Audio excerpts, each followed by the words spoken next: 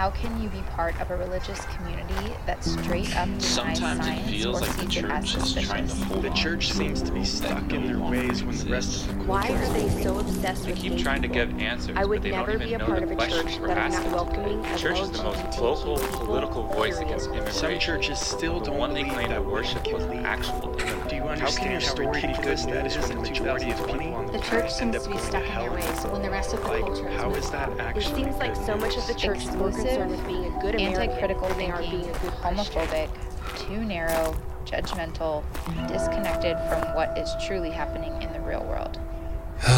The church needs therapy. Welcome to the newest episode of The Church Needs Therapy. And this is my first episode in a while because my second book, The Joy of Letting Go, came out January 3rd. The Joy of Letting Go, How One Thing Has the Power to Change Everything. I released an interview I did with a good friend of mine, Kevin Livermore, back in California when the book came out. I released one more episode after that. And then I haven't released one, I think, for about 3 weeks. So I'm back and it's good to be back. And I'm happy to get back in a flow for the rest of the year. It's amazing. I think this is the 87th episode, I believe. Yeah, I think it's 87 episodes, which is a decent little body of work when it comes to a podcast. I'm sure there's statistics. Maybe I've read one before, but I forget about, most podcasts don't make it past episode X, whether it's 5 or 10, I'm not sure. And in my life and in your life, consistency, continuing to show up is almost everything. I remember years ago, my wife and I, maybe we had one kid at the point. Maybe we only had Michaela. I'm not sure. But we were walking up to this park in Hawaii here in this neighborhood called Kaimuki. We're going to walk up to this park for this sunset. And for some reason, aphorisms, these short phrases, I love words. And sometimes I intentionally think about them when I'm writing. Like, how do I finish this section with a very succinct, clever, interesting line? But other times, whether it's moments of silence, moments of reflection, whatever it is, like lines just come to me. And as that sunset was happening, or I was walking back down this little hill, I had this thought. Grace is just about sticking around. How powerful is that? The people in your life, the people who love you, the people who know you, the people who see you, the people who you are that for. It isn't about being perfect. Grace is just about sticking around. And in the same way, when it comes to creativity and contributions, greatness is just those who keep doing it and keep going. So consistency is powerful. I love to see that. I'm grateful for the past year, 2 years, 2.5 years or so since I started this. I'm grateful for the episodes I've put out. I'm grateful for the people who listen in. I'm grateful for the connections that I've made. It's been a really powerful thing. So I guess I'm starting this off. And this is, I think, my first episode like this, my first personal episode of the year. So I'm grateful my second book's out. I'm grateful to be doing this. So yes, one more thing before I get into this episode. The book's out. If you haven't got that, go get that. The Joy of Letting Go, How One Thing Has the Power to Change Everything. For me, it's one of the most obvious and insightful and important truths that lurks just beneath the surface of all of our lives. How letting go is that which maintains the flow of everything we do. And also, I am working on, and I will be coming out with a new website soon. And that website will give people insight into the things I have going on this year. What am I doing now that Imagine's over? And I, took some time to rest last year, right? I'm writing. Hopefully we'll be doing some more traveling. And there's some other offerings I will be offering that once that's launched and there's a pathway to make it happen for people, I have some interesting and exciting things to announce, so stay tuned for all of that. Perhaps it will give some of us a chance to connect personally in ways that we never have. We'll see where all of this goes. And let's get into this episode. I don't have a name for it yet. I am going to talk about it, and when after this, make the little, I have a little template when I come out with episodes, and I just have to punch in like the title and the episode number.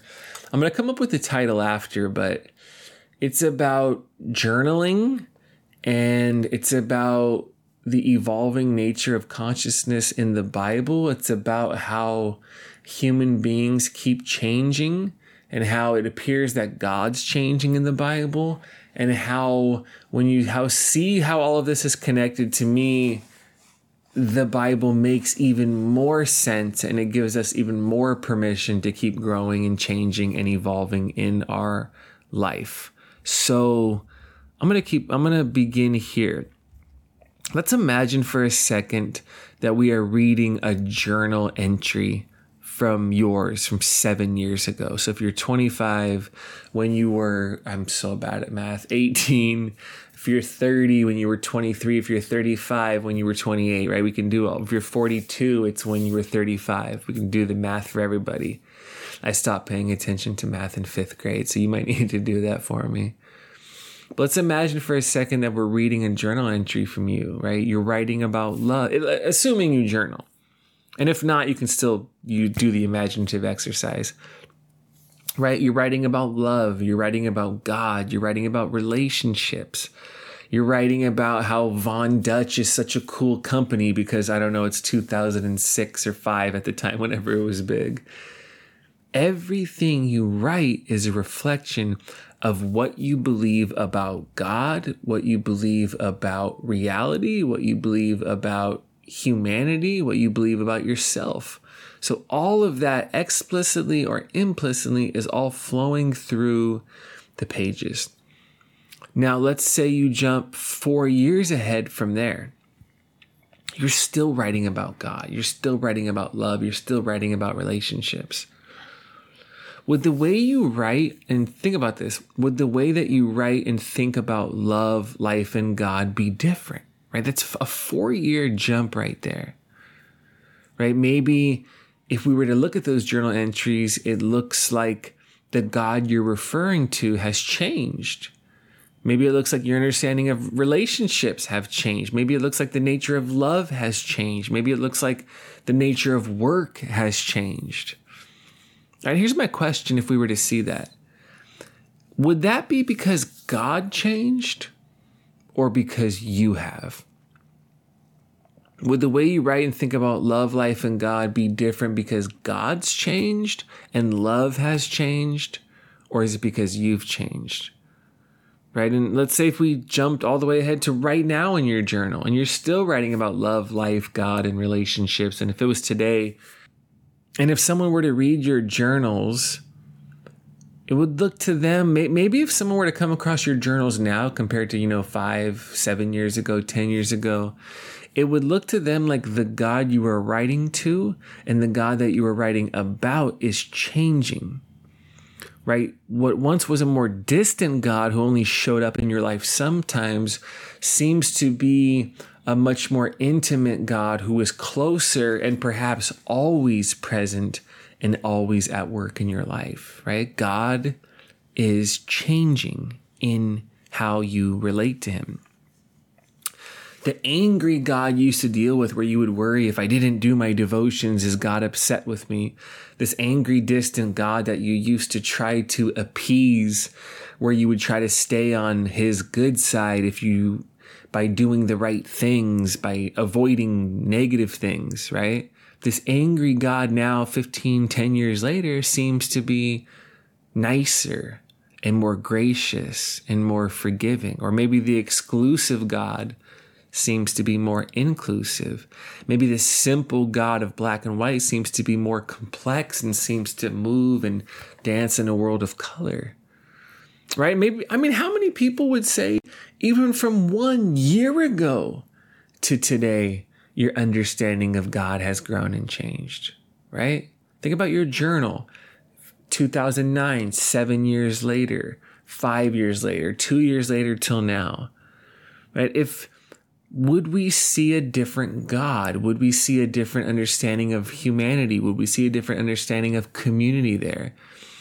And if your view of God changed that much in 7 years or 15 years or even 1 year, let's think about the Bible. Wouldn't it make sense if a group of people's view of God changes over 1,000 years, which the Bible is written on in different countries and different continents by different people over a period of over 1,000 years? Wouldn't it make sense if their view of God changed in that much time? Right? It would be weird and developmentally inappropriate if it didn't change. Right? You have this journal that reveals not a God who is changing, but it reveals that you are changing and your understanding of God and humanity and reality is changing. And that is reflected by the seemingly growing nature of God in your journals. Now, what if the Bible works the same way as your old journals? Right? The great theologian Marcus Borg says the Bible is a human product. It tells us how our religious ancestors saw things, not how God sees things. Right? We're not talking about whether or not the Bible is inspired. We're not talking about whether or not we can relate to it as a sacred document. We're not talking about whether or not we're able to see it as this grand cosmic narrative that we live out in our own lives. No, it can be all of those things. But Marcus Borg is making the point that the Bible is a human product. He says it tells us how our religious ancestors saw things, not how God sees things. Just like your journal tells us how you saw things, not how God sees things, right? Do you see those connections right there? So what if the Bible shows us a group of people who are all on a journey of discovery with God? What if it's not God who is changing? It is the people who are changing and growing and allowing their understanding of God to evolve as they evolve. Although so many Christians see change as dangerous, right? Your view of God changes, it's dangerous. Your understanding of Jesus changes, that's dangerous. It's a threat to the truth.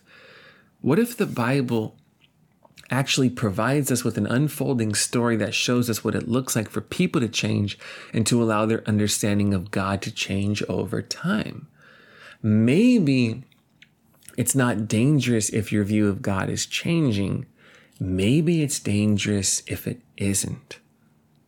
And so I'm sure there's many more examples than this that people can come up with, but I'm just going to show you a few examples from the Bible that perhaps, and I think do, reveal to us a God who appears to be changing, because what we're seeing is people who are changing over time, and thus people's understanding of God is changing over time.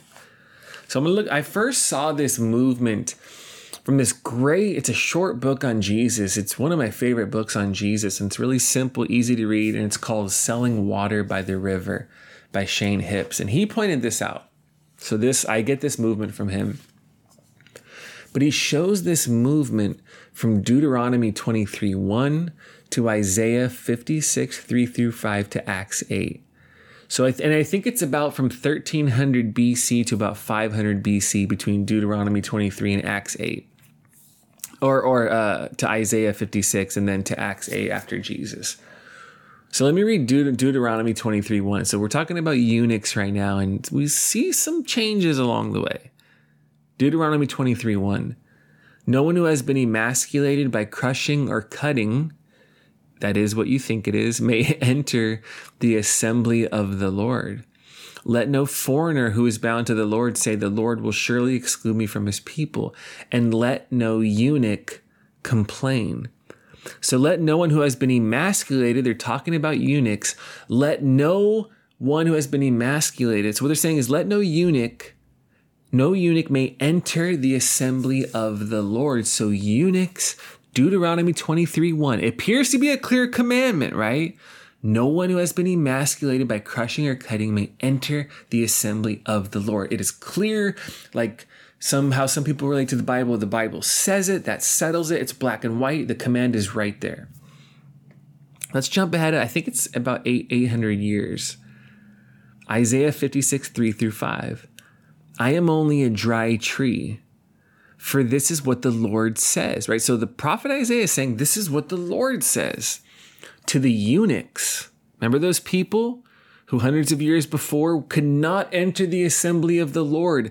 And I believe whoever's saying that believes that's what they're saying, that because God said it. God means that, right? They're speaking for God. To the eunuchs who keep my Sabbaths, who choose what pleases me and hold fast to my covenant, to them I will give within my temple and its walls a memorial and a name better than sons and daughters. I will give them an everlasting name that will endure forever. It's beautiful.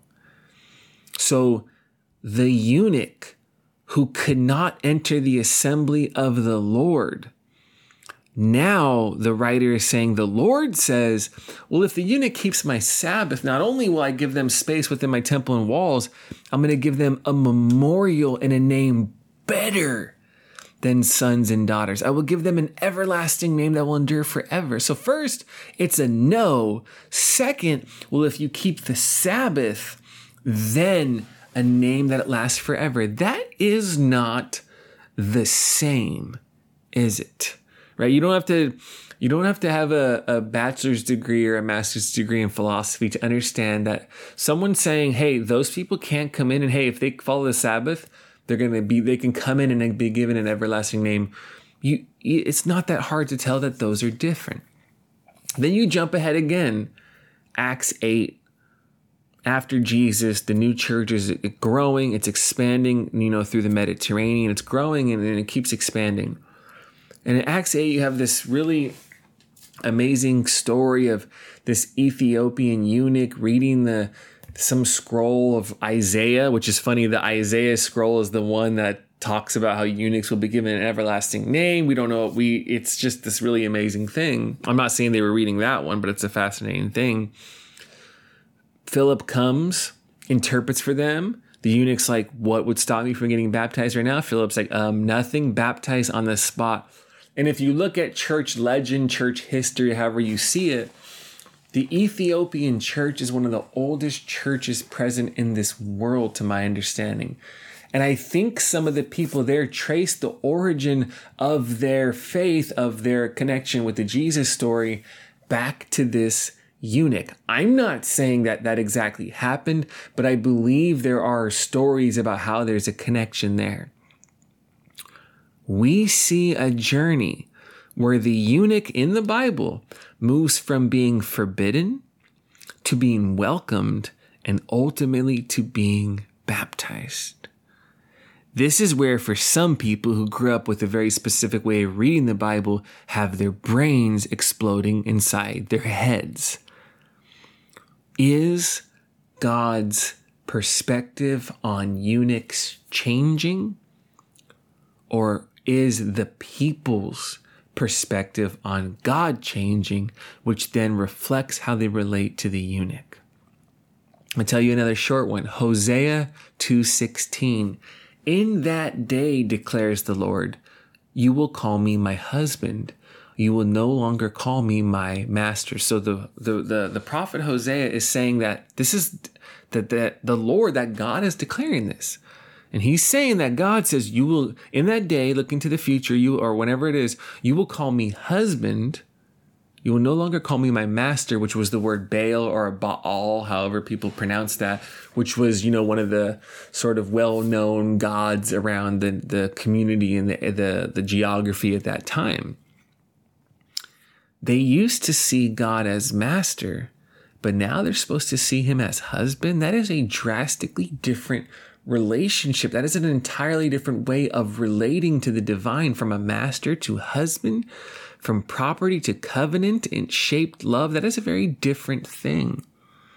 They used to see God as distant, controlling, and manipulative, but now they're able to see God as close, loving, and faithful. Their understanding of and relationship with God is changing. And here, because the prophet said, in that day declares the Lord. So God's saying this. So their relationship with God is changing, and God is the one who's initiating the change.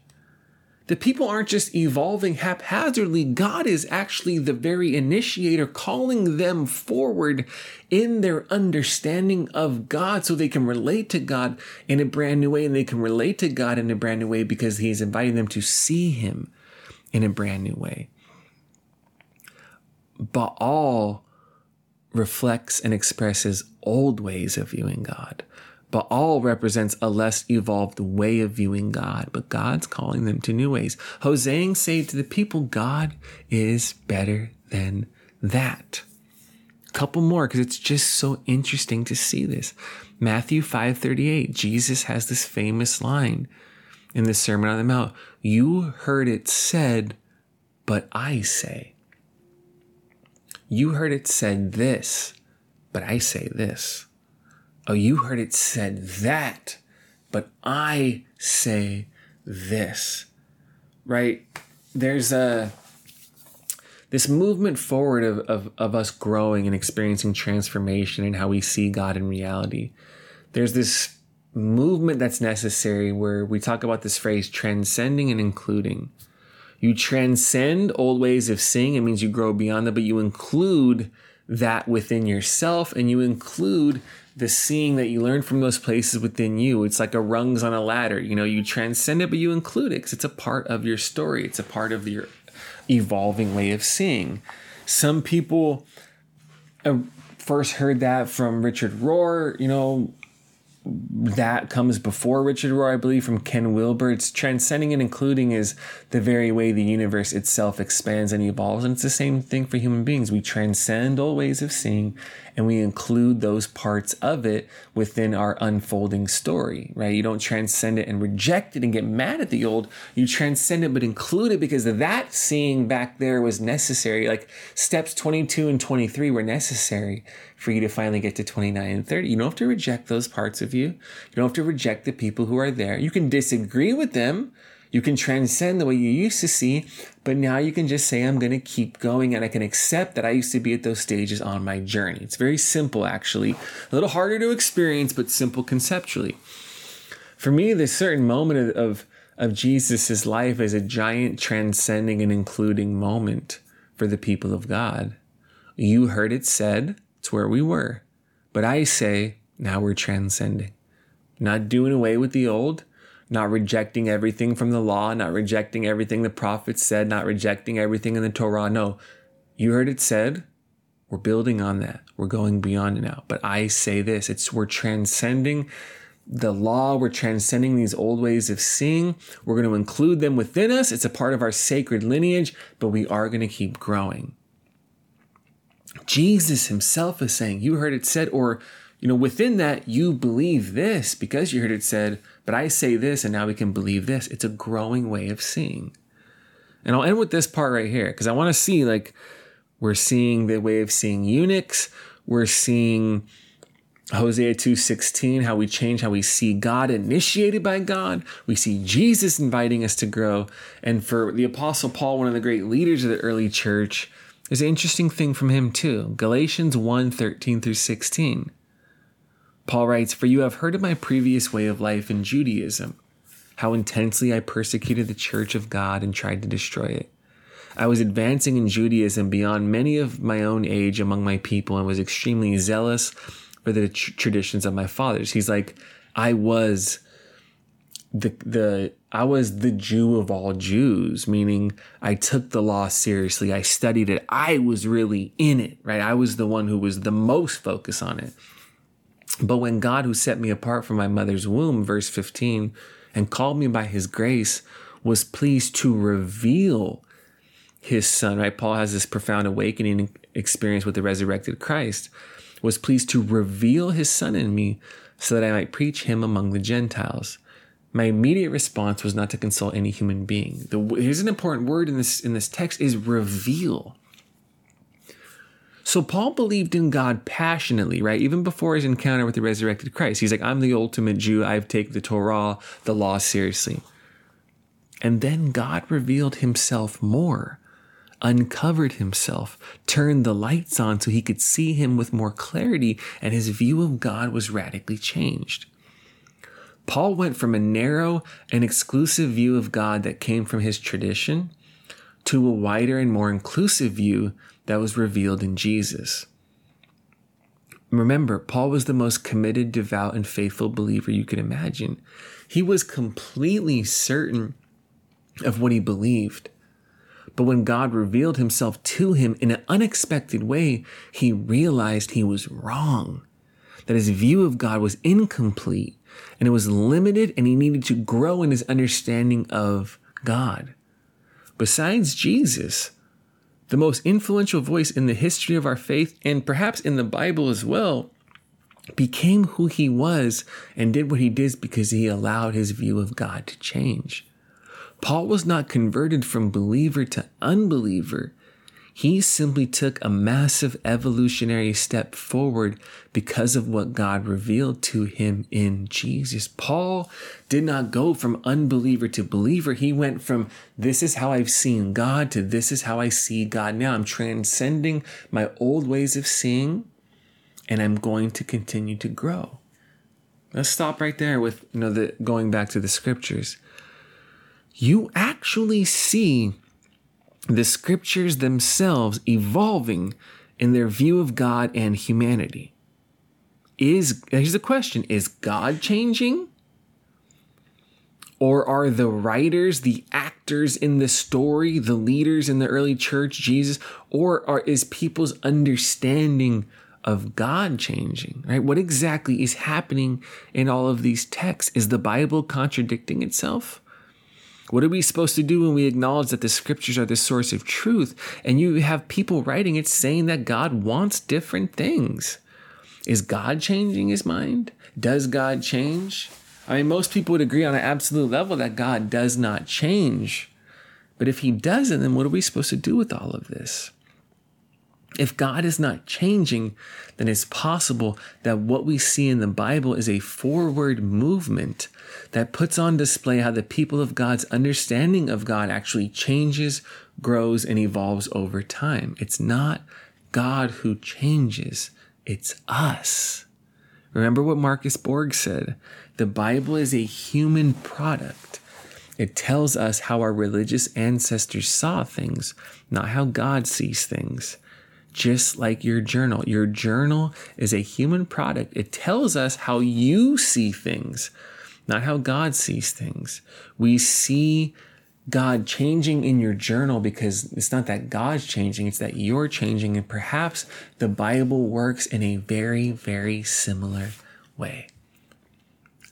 First of all, that is just so amazing to see that. I really believe that. It's so liberating for our own growth. It makes so much sense of the Bible. Like, doesn't that help us make so much sense of problematic, weird, strange, dangerous, violent, disgusting, despicable, embarrassing stories in the Bible? Right? All of the violence we see that was ordered by God, right?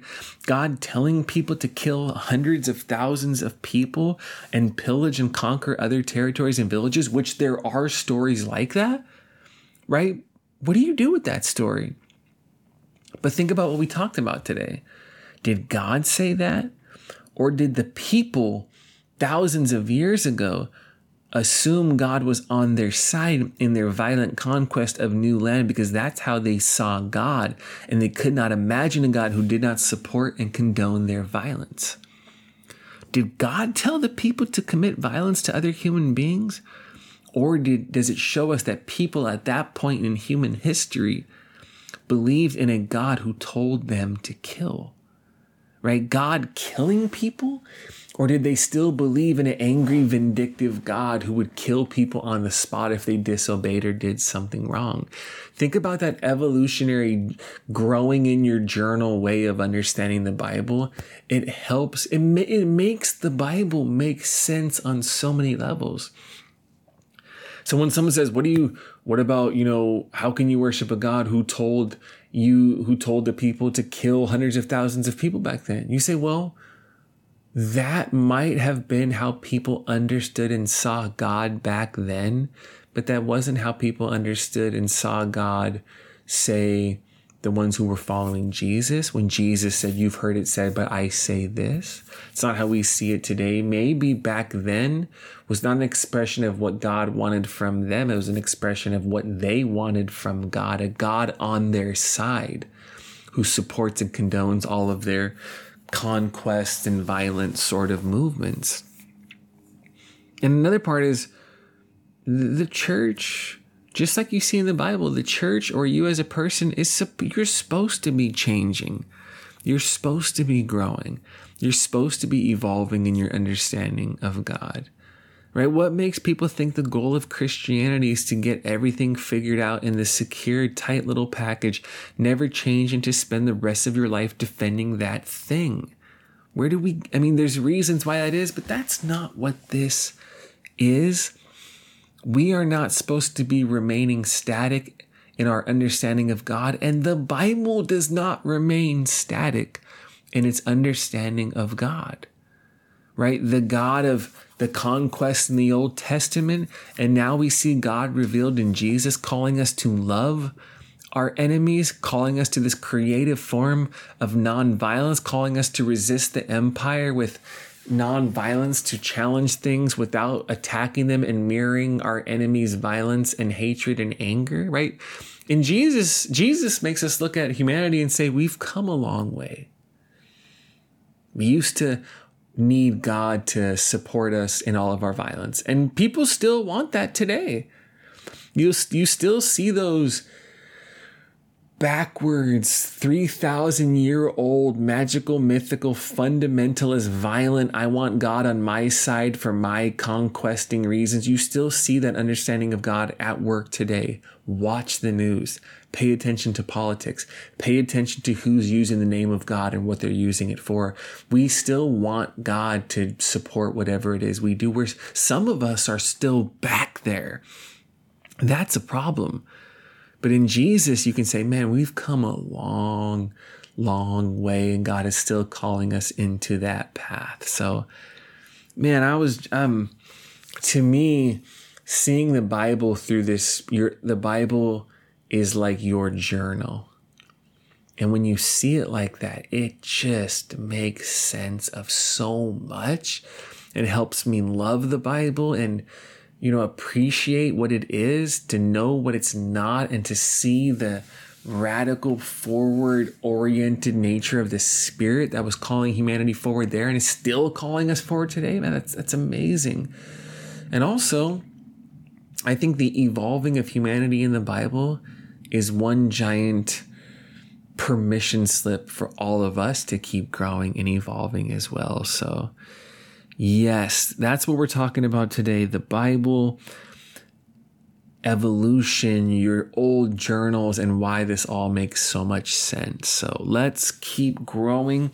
Let's keep doing this together. Let's keep loving God, allowing ourselves to be loved by God. Let's keep loving our neighbors. And let's know that the future the Spirit is inviting us into is always bigger, better, and beyond the past that so many people are trying to keep us stuck in.